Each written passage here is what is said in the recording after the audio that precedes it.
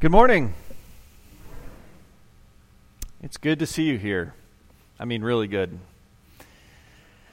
It says in Psalm 107:7 that He also leads us by straight paths to find an inhabited city. And He led you past that tree on a straight path to inhabit this building. I don't know if that's exegesis is correct, but it's good for you to be here, and thanks for making your way past all of the roadblocks that Satan will throw at us and prove that God's word will endure and the word will be preached and hearts will be reached.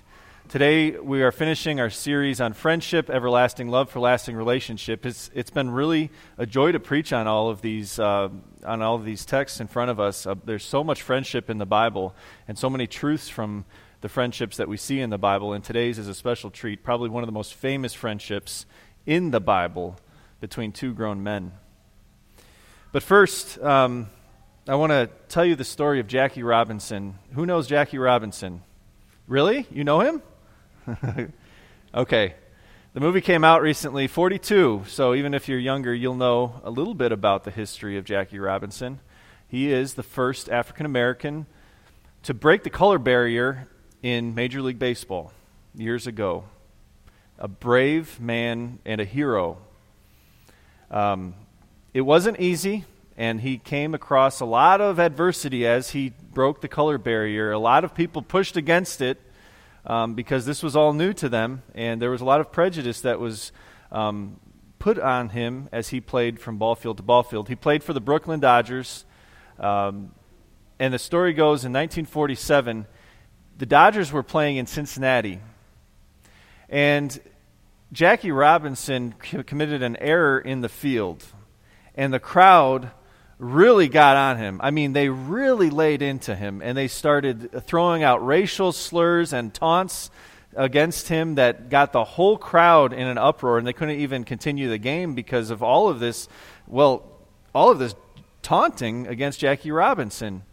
And it was in that moment, maybe you saw this in the movie too, that Robinson's teammate, the shortstop, his name Pee Wee Reese, they just don't name him like they used to, came over to Robinson, put his arm around him at second base, and started chatting with him until the whole crowd eventually died down. And then they went on with playing the game. Jackie Robinson said later on in his career that arm around his shoulder and that chatting saved his career. Pee Wee Reese was a captain on the team who earlier, in private, declined to sign a petition that would have excluded Jackie Robinson in the clubhouse. He had written down in private something that he was committed to. But here's the thing about friendship. It's not just about what you write down in private, is it? It's about putting your arm around somebody in front of the whole crowd saying, I am committed to being his friend, even if no one else is. Isn't that an inspiring story?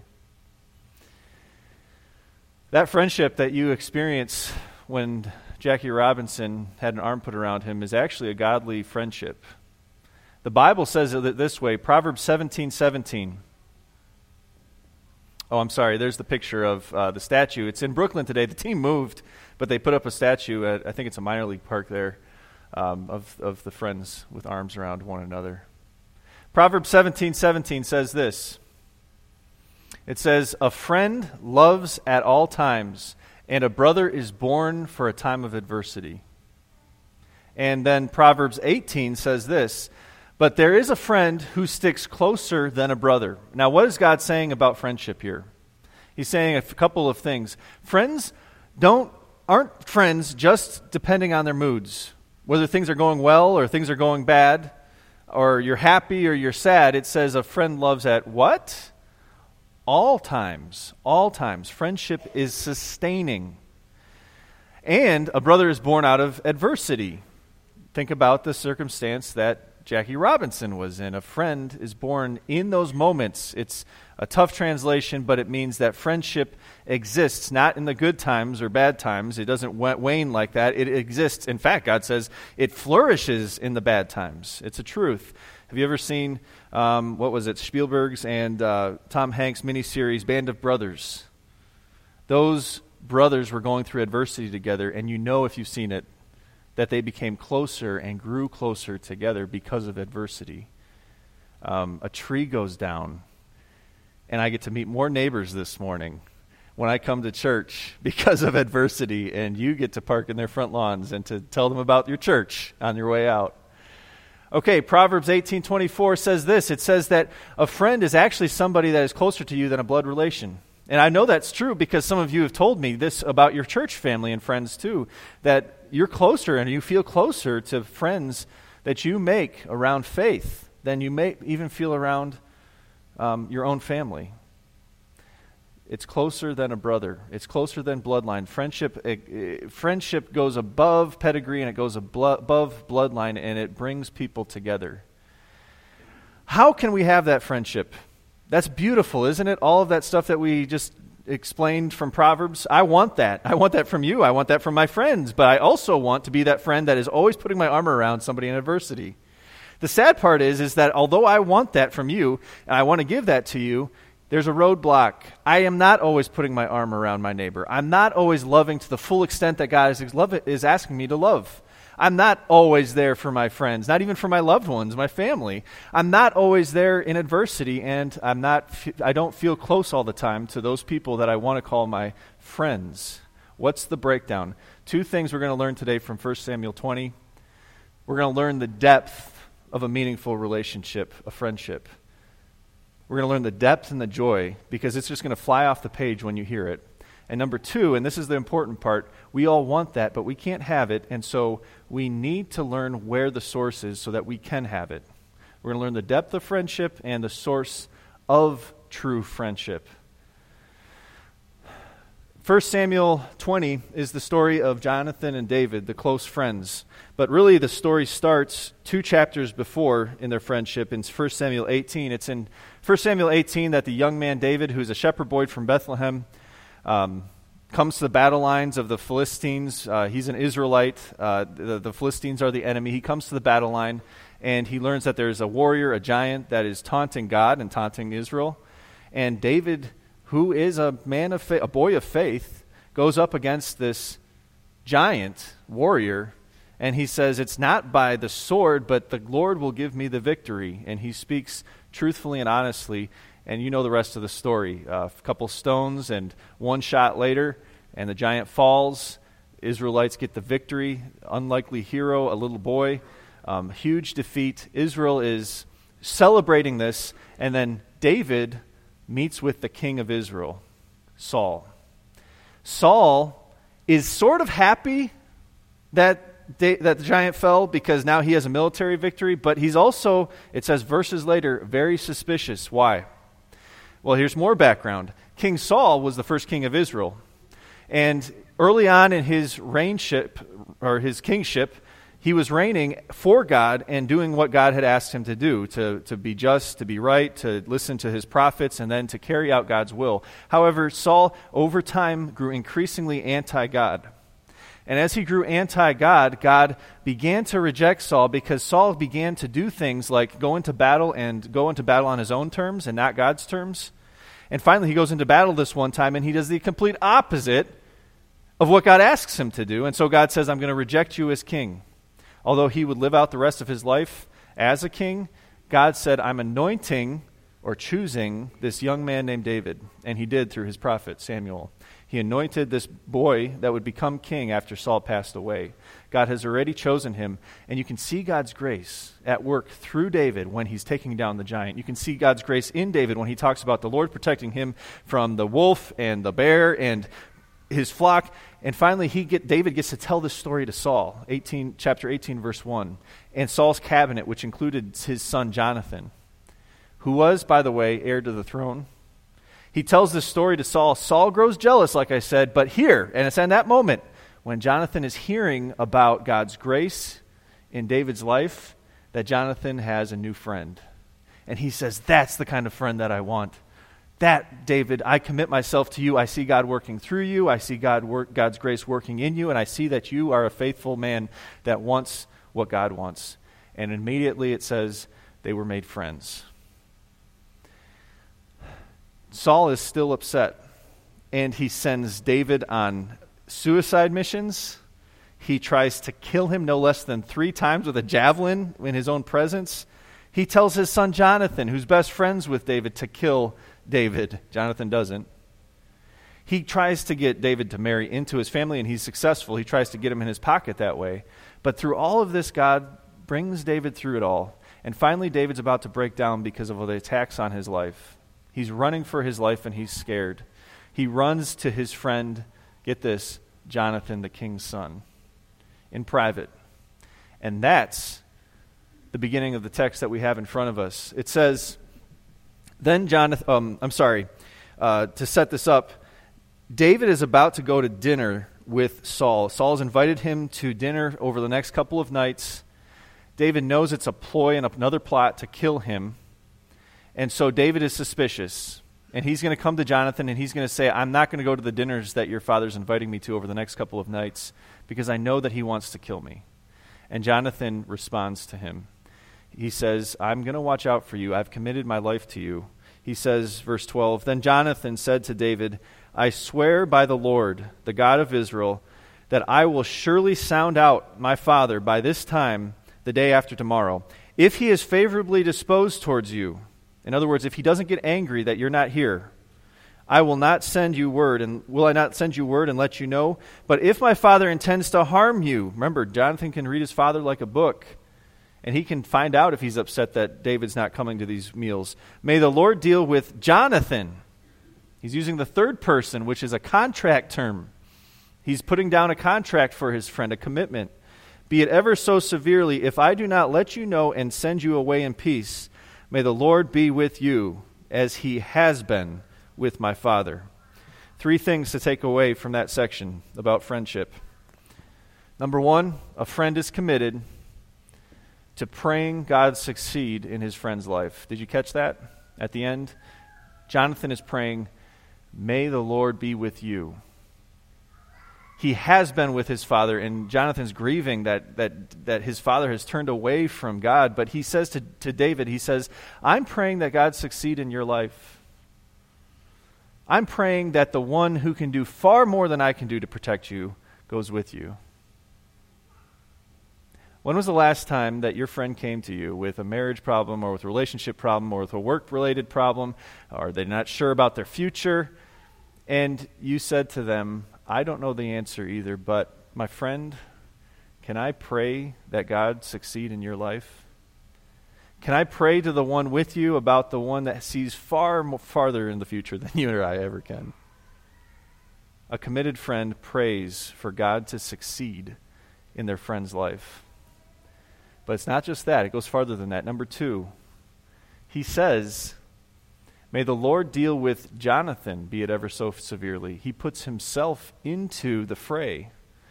And he says, I will send you word one way or another. It's one thing to just say that you're going to pray for your friend or pray with your friend, but it's another thing to enter into your friend's pain. Enter into their problem far enough that you can say, I want to do something to help, and I will do something to help. A committed friend inserts themselves into their friend's problem. And that leads to the third and the biggest one that Jonathan is going to undergo, and that is self-sacrifice. A committed friend sacrifices himself to benefit his friend. He says that he will go to the table. He's going to go to bat for his friend, David. He's going to sit at the table, even if it costs him his life. We're going to learn a couple of verses later that he goes to the table. David doesn't show up. David doesn't show up the next night, and Saul thinks, well, he just must have a flat tire, or there must be a tree in the road or something that's blocking him from dinner.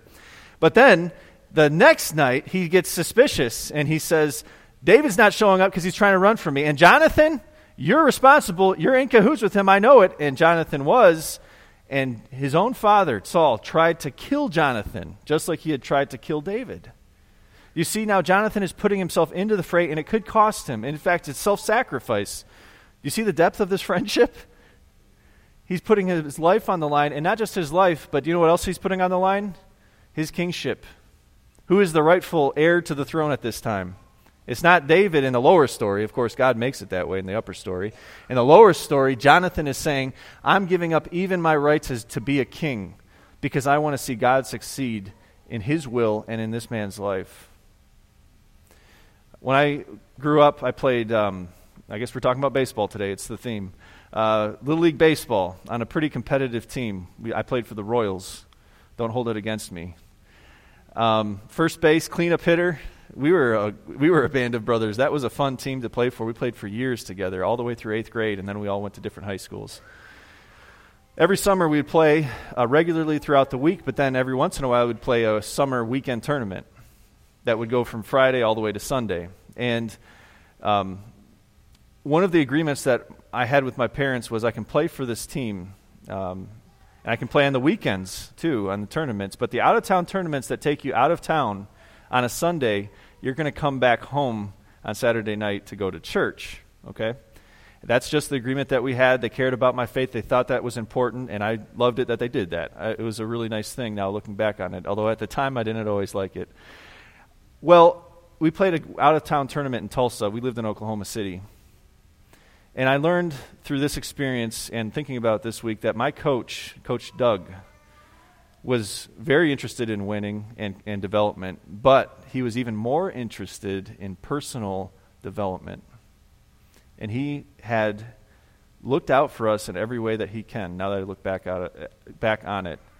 He drove the entire team, well, we drove together in vans up to the tournament in Tulsa. We got to stay in the hotel, and we had to swim in the pool and play baseball. My parents couldn't make this tournament because they had work responsibilities that weekend. So what did Coach Doug do? On Saturday night, he says, I'm going to take you home. I know that what's important to your parents, and I know what's important to you. He took me in his truck for 2.5 hours, just him and me, driving all the way back to Oklahoma City. And on the way back, do you know what he told me? He says, I love it what your parents are doing. And we were leaving his family and my friend to play the rest of the tournament, and that's fine. I'm not judging. But he said, I'm not going to go back and coach the rest of the tournament. I'm going to go to my church tomorrow too. A friend who's committed, a friend who is looking out for you, a friend that is self-sacrificing. That's the sort of friend. And I don't remember if we won the tournament. I don't remember if we won the games before. I don't remember if it was the championship game that we were in the next day. But I do remember a self-sacrificing friend that cared about me and cared about my soul.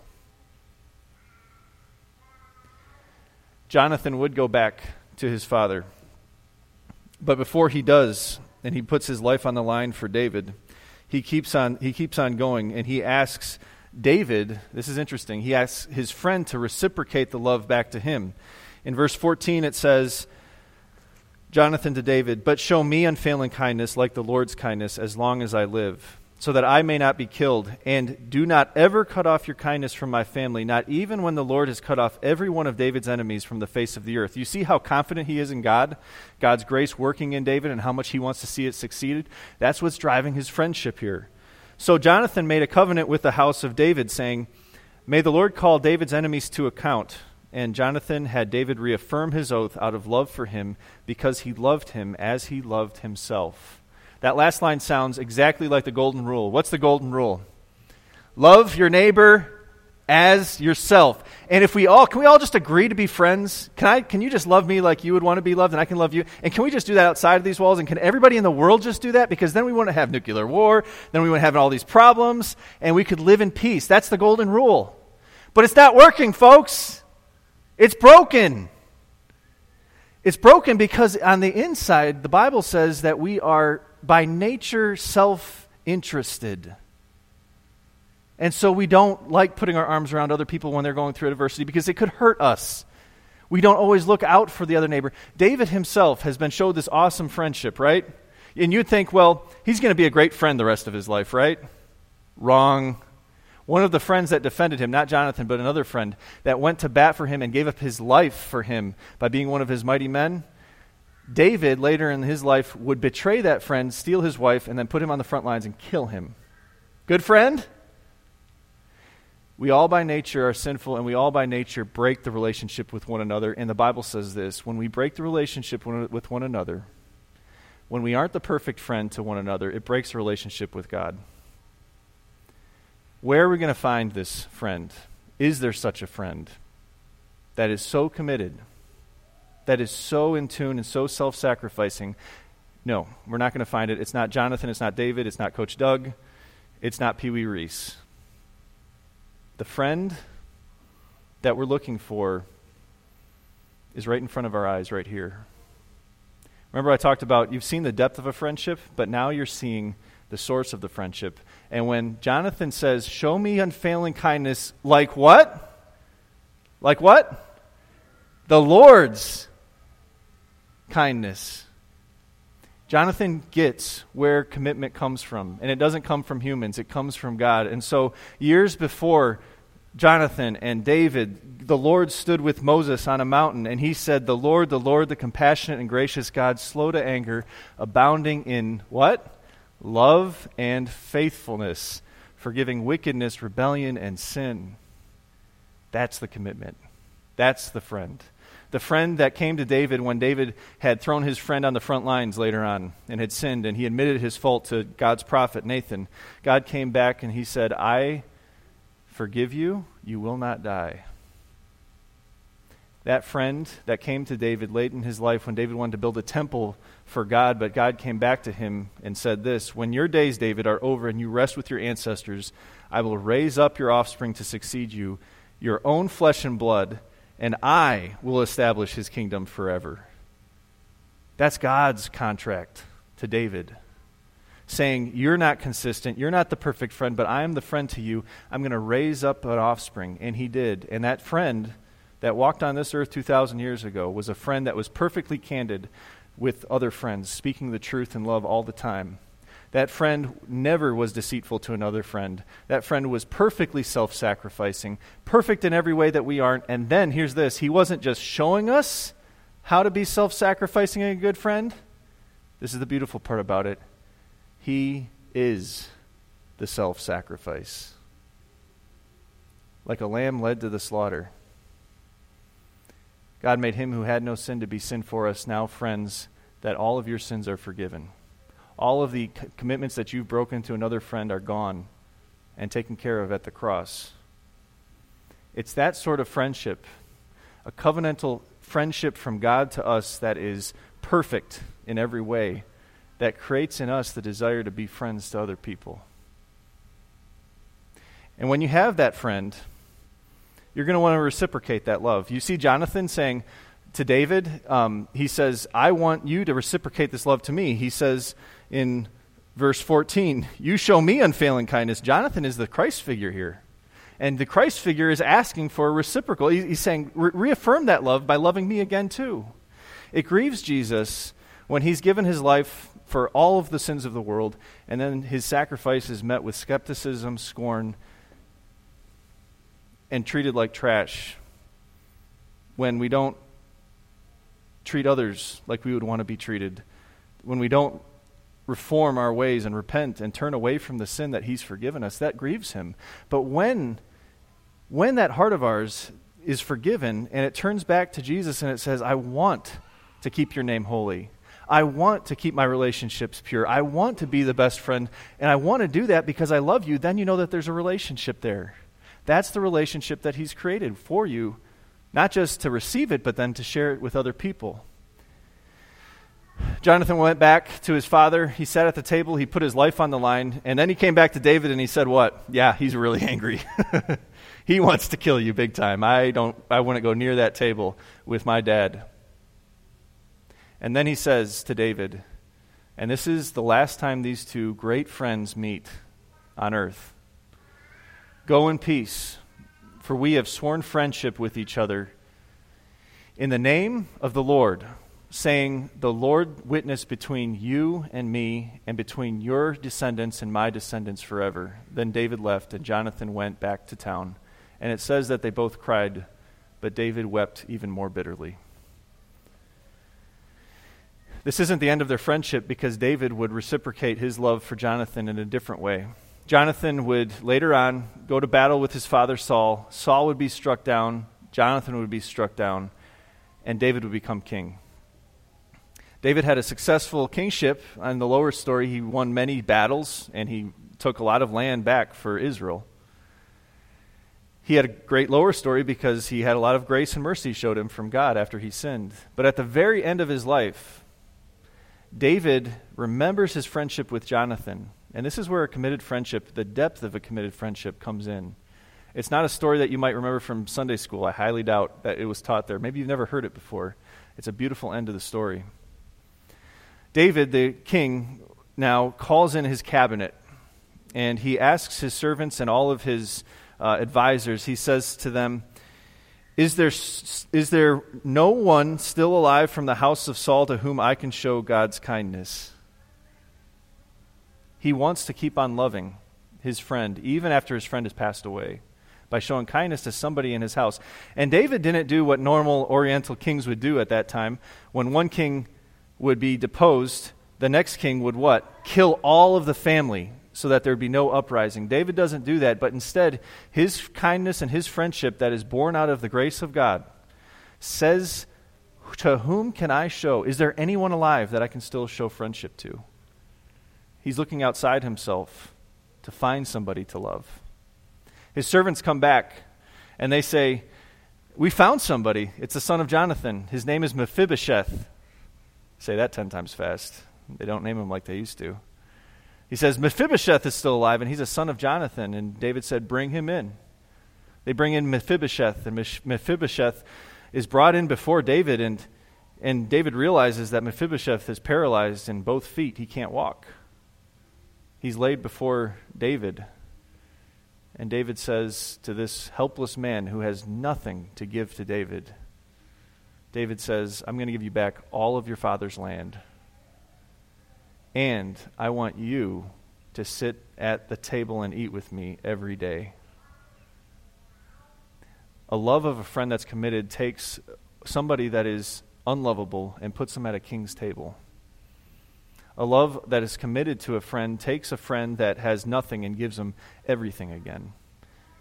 A friend's love that's committed goes out on a limb outside of a church building to love people that may not seem lovable. But that's the committed friendship that God has put in your heart by his son that loved you first, that made you his friend. A friend who puts his arm around you in adversity. A friend that goes to the table for you and takes the Father's wrath for you. A friend that's closer than a brother, but a friend that's yours and a friend that's mine. Now go reciprocate that love to him. Love him, and then love those that you know. Go out on a limb and take that love to anyone who is still alive. God thought they were worth dying for. They're definitely worth trying for. Let's pray. Dear God, thank you for bringing us through this series on friendship and opening up your word about the deep friendship that Jonathan and David had. Please help us in our friendships to show that same selfless sacrifice for friends, and please help us to go out on a limb and also to love those who are unlovable or those that seem that they are too far to be loved. In your word, you tell us that they are not too far and that we are the vehicle to love them. So please forgive us for the times that we have fallen short, and please hold us up in your friendship to be forgiven always and to share that forgiveness with our friends and neighbors. In Jesus' name, amen.